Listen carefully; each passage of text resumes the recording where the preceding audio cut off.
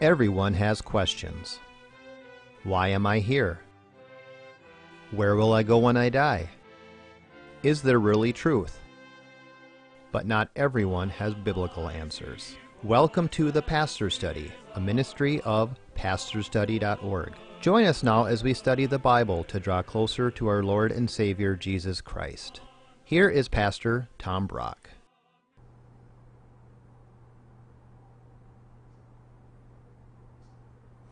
Welcome to the Pastor's Study. Have you ever wondered, why is the world so messed up? Well, we're going to learn from Romans chapter 5 today.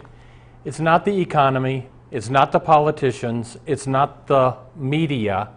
We're going to find out the Apostle Paul's answer to why is the world so messed up. And this is a powerful paragraph. One New Testament scholar, Dr. Forbes, said this about Romans 5.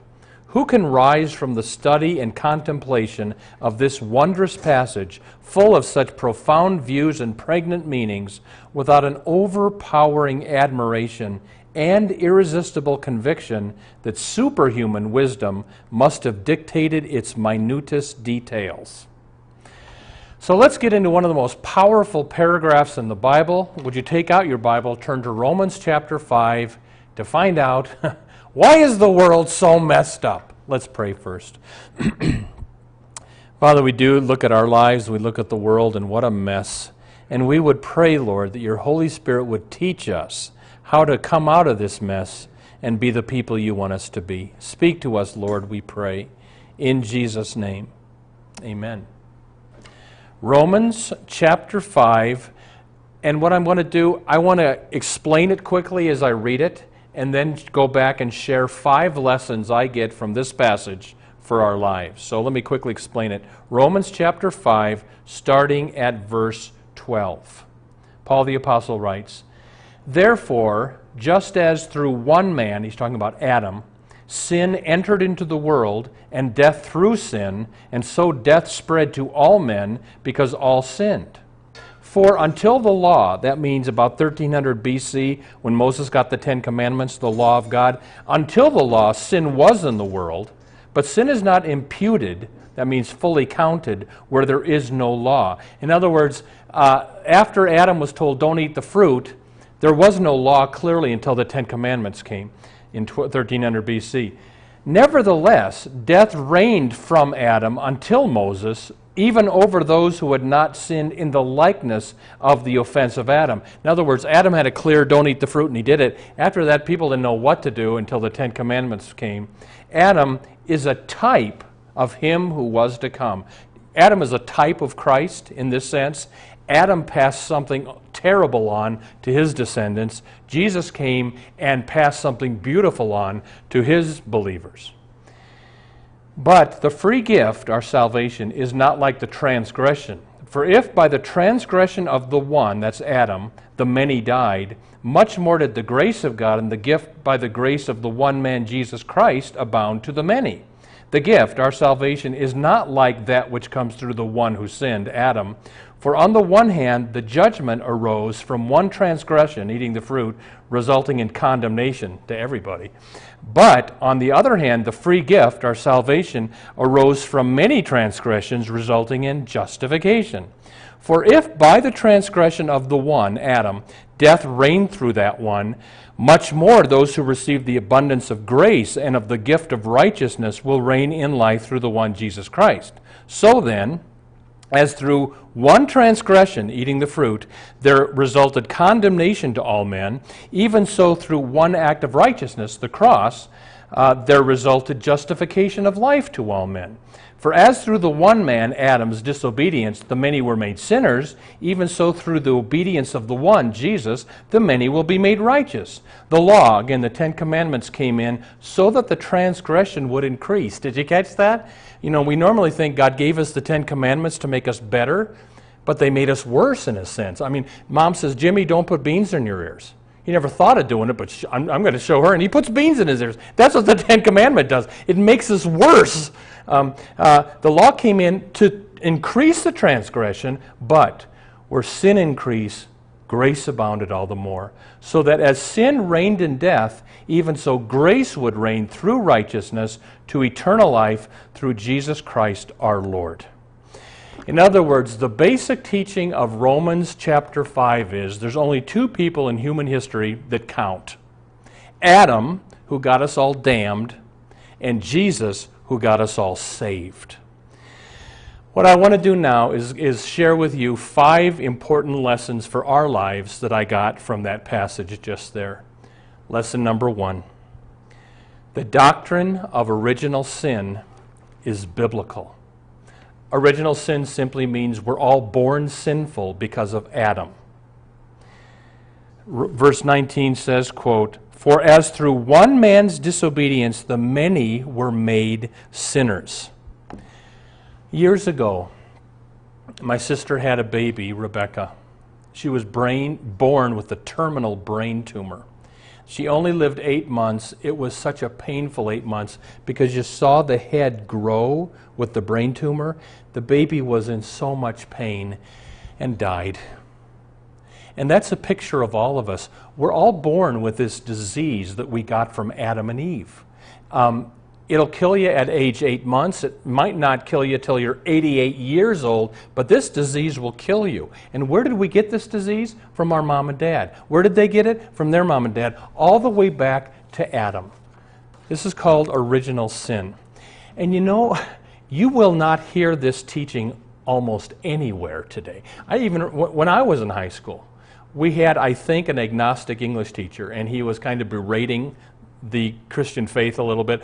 You Christians go to churches that teach original sin, that we're all sinful. That's such a negative view of mankind. I put my hand up. Well, Mr. Dornacker, I go to church.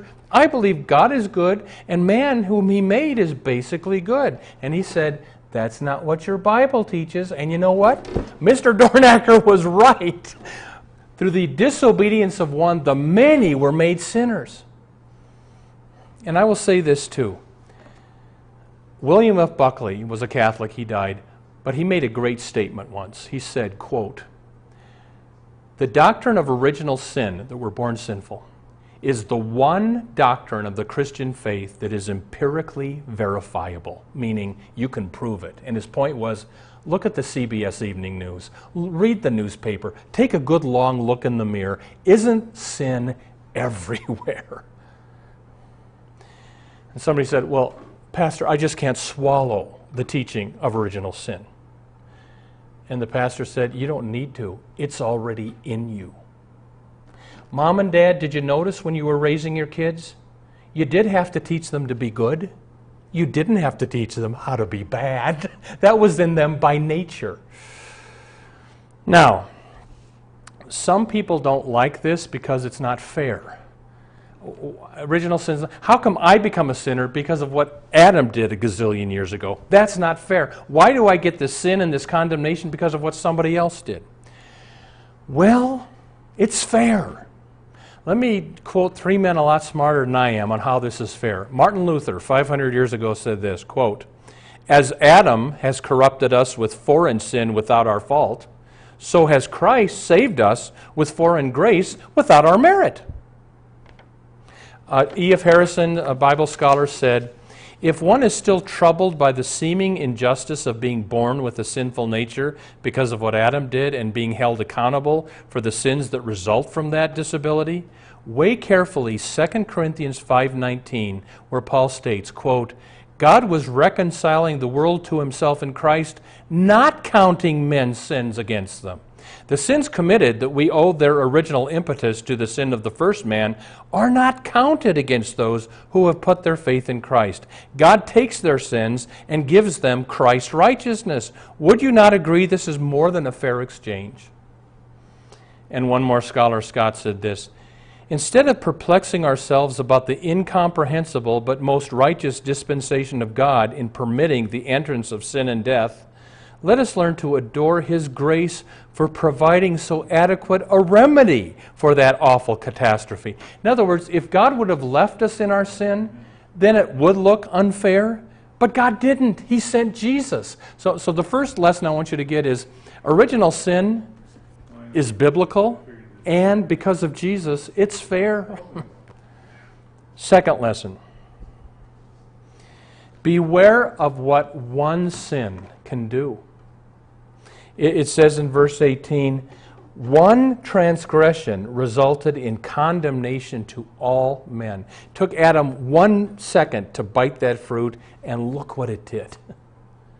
I was in Oklahoma City, and I went to the Oklahoma City Bombing Museum. I walked out of that museum numb. It takes you hour by hour what happened. And it took Timothy McVeigh 1 minute to explode the bomb, and oh, the devastation. My point is this, Christian, before you commit that one sin, stop and ask yourself, what will this do to my marriage? What will this do to my children? What will this do to my life? Beware of what one sin can do. Lesson number 3. Jesus has much more effect on us than Adam. I get this from verses 15, 17, and 20 of Romans 5. Adam did this, but much more Jesus did this. Adam did this, much more Jesus did this. Adam did this, much more. And the point is, Jesus has much more effect on you than Adam did. Now, you might want to say, really? I mean, my dad died when he was 53 years old. Then 6 years later, my sister Ruth Ann died at age 32. And the second funeral was especially hard on Mom. And I remember she said after the funeral, Tommy, doesn't life stink?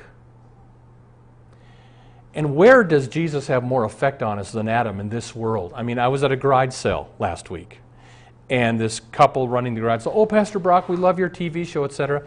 And I just shared my heart, and I said, I am so grieved with what is happening to America, with all the abortion, pornography, premarital sex, and now gay marriage.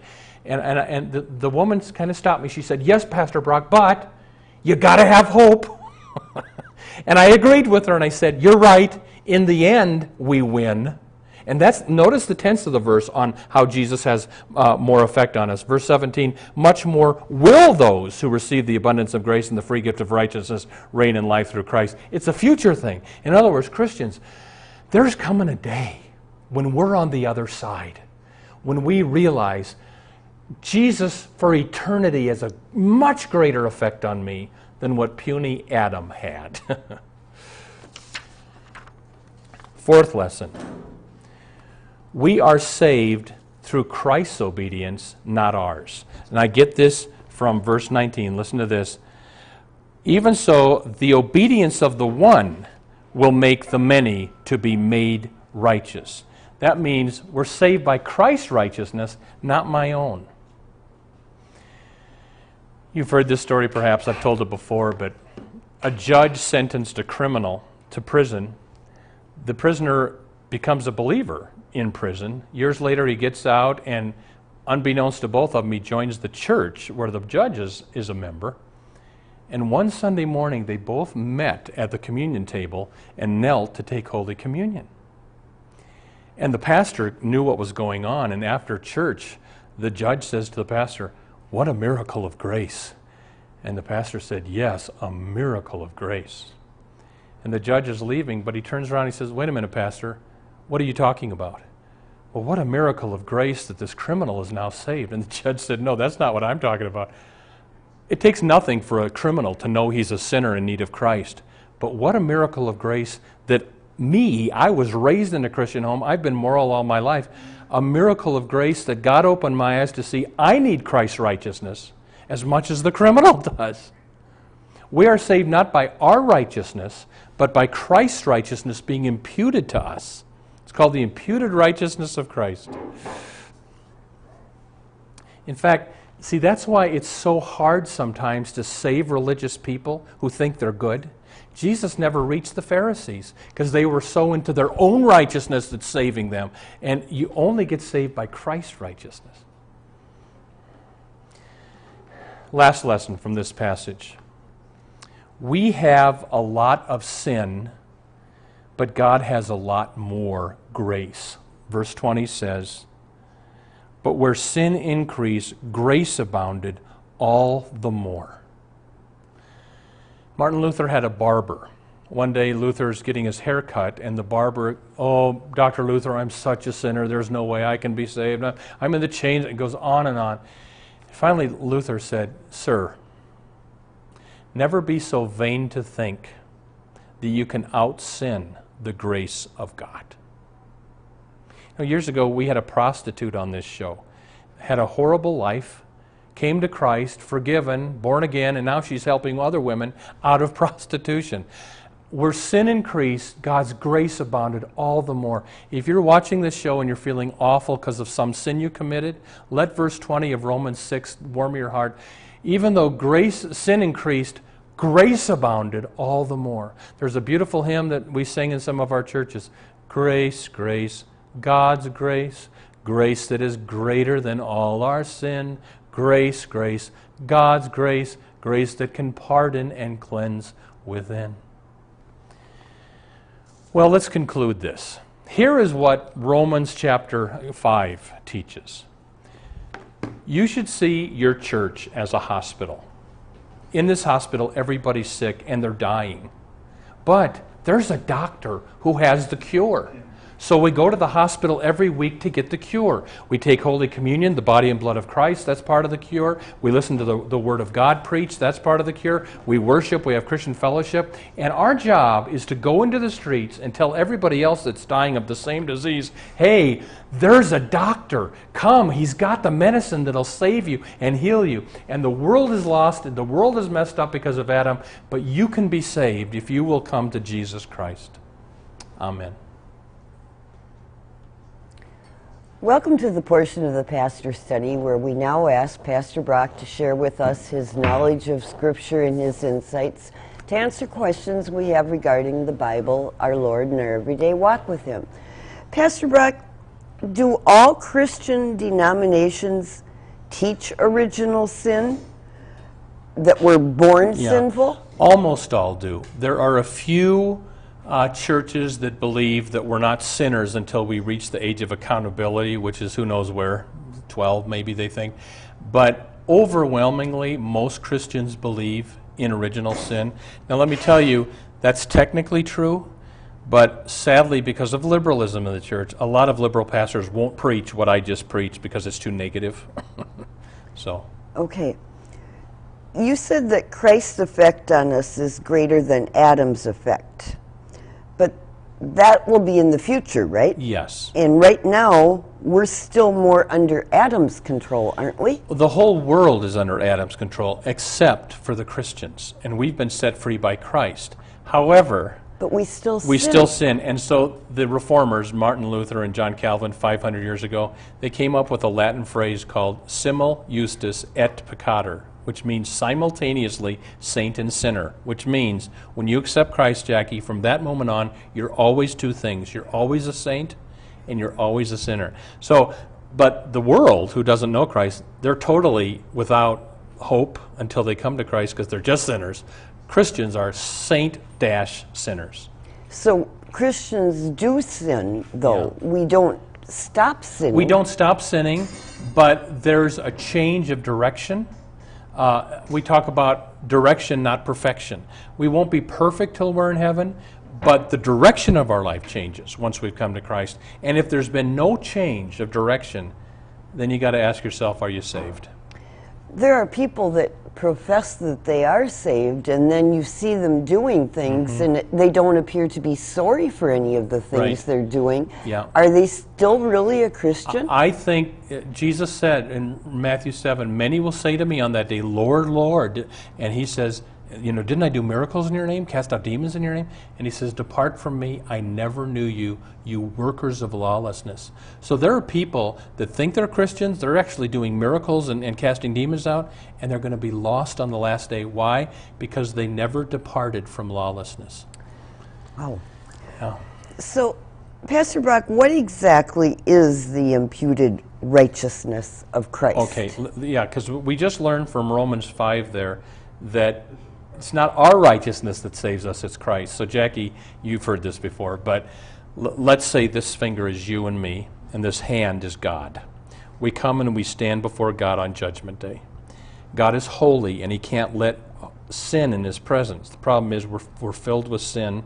So what God does in our baptism, He washes us of our sin, and the Bible says, as many as have been baptized in Christ have been clothed with Christ. So God clothes me with Jesus' righteousness. So when God looks at you and me, He doesn't see our sin. He sees 33 years of perfect obedience that Jesus rendered for us on the earth. It's imputed to my account. Therefore, I'll be saved. It's hard to believe that Jesus is what He did is going to save us when we continue to sin. Right.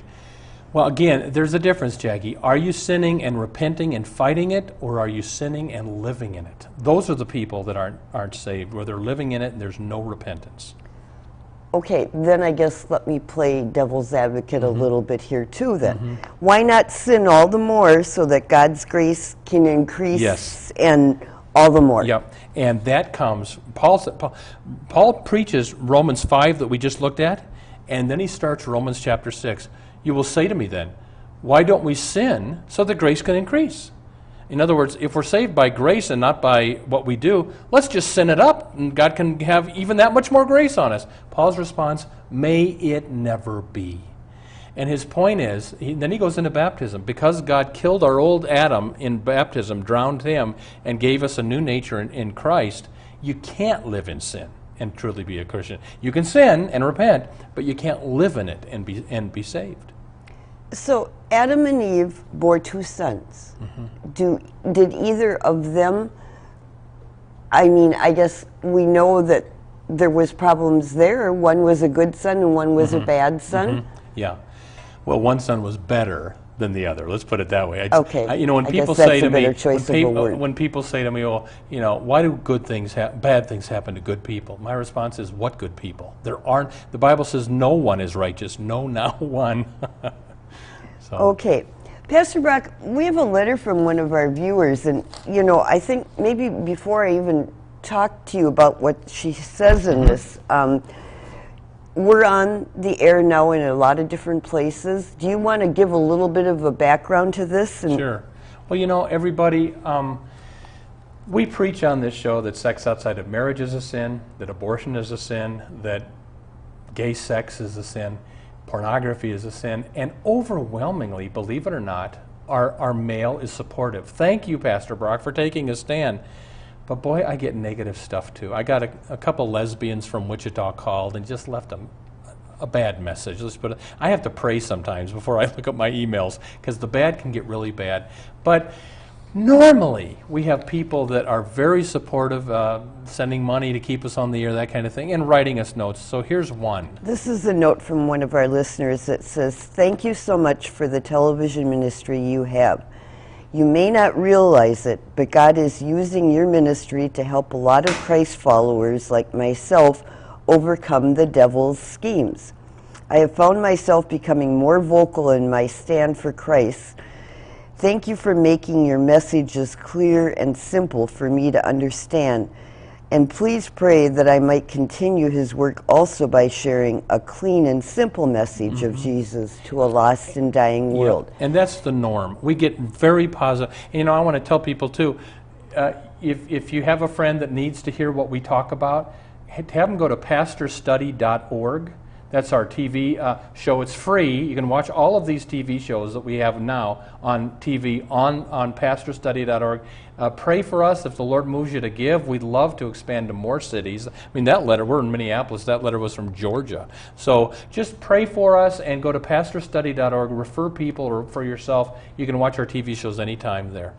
Okay, and we're also on DirecTV too? We are, yes. So, I mean, people And should Dish be aware of Network, that. too. Dish Yep. Network. So, if it hadn't been for all the people that started watching the show when we were just a local network, and we would never have gotten to the point that we've Yeah. expanded to today. Exactly. This is a God thing. I didn't plan this. Yeah, well, So anyway. sometimes God has other things in plans for us than that. But That's right. I guess one more thing, Tom. You run into people who recognize you from being on the TV show, and that do a lot of these people not like what you're saying and tell you that? The people that say see you on TV are all positive. In fact, can I tell you this, Jackie? I'm driving through Robbinsdale. It's a suburb of Minneapolis where they have the abortion clinic. And God bless the Catholics that are out in front of it praying and holding up signs. And I rolled down my window and I said, "Thank you for what you're doing." And one of them says, "Oh, Pastor Brock, we love your show. You preach the true gospel." I don't know if he was Catholic or Protestant or what he was, but when people stop me and say, "I see your TV show," it's almost always positive. Now and then I'll get, "I see your TV show." Then I know they're not thrilled with it, but normally people are very appreciative. Yeah. I think it's amazing sometimes that it has opened up an avenue just to talk about your show with somebody when they say, "Well, I saw you on TV. What are you doing that for?" Yeah, you get that. And, yeah. It's hard sometimes for me to pick a time that I think is the right time to witness. And so many doors have opened just because people say they saw us on our TV show. And how did you ever get involved in that? I get that too. And it's amazing. Yeah. And Tom is an avid garage sailor, so he goes to garage sales, and that's where he gets recognized the most. Yeah, and Jackie, so Pastor Brock, I see your TV show. I'm at a garage sale.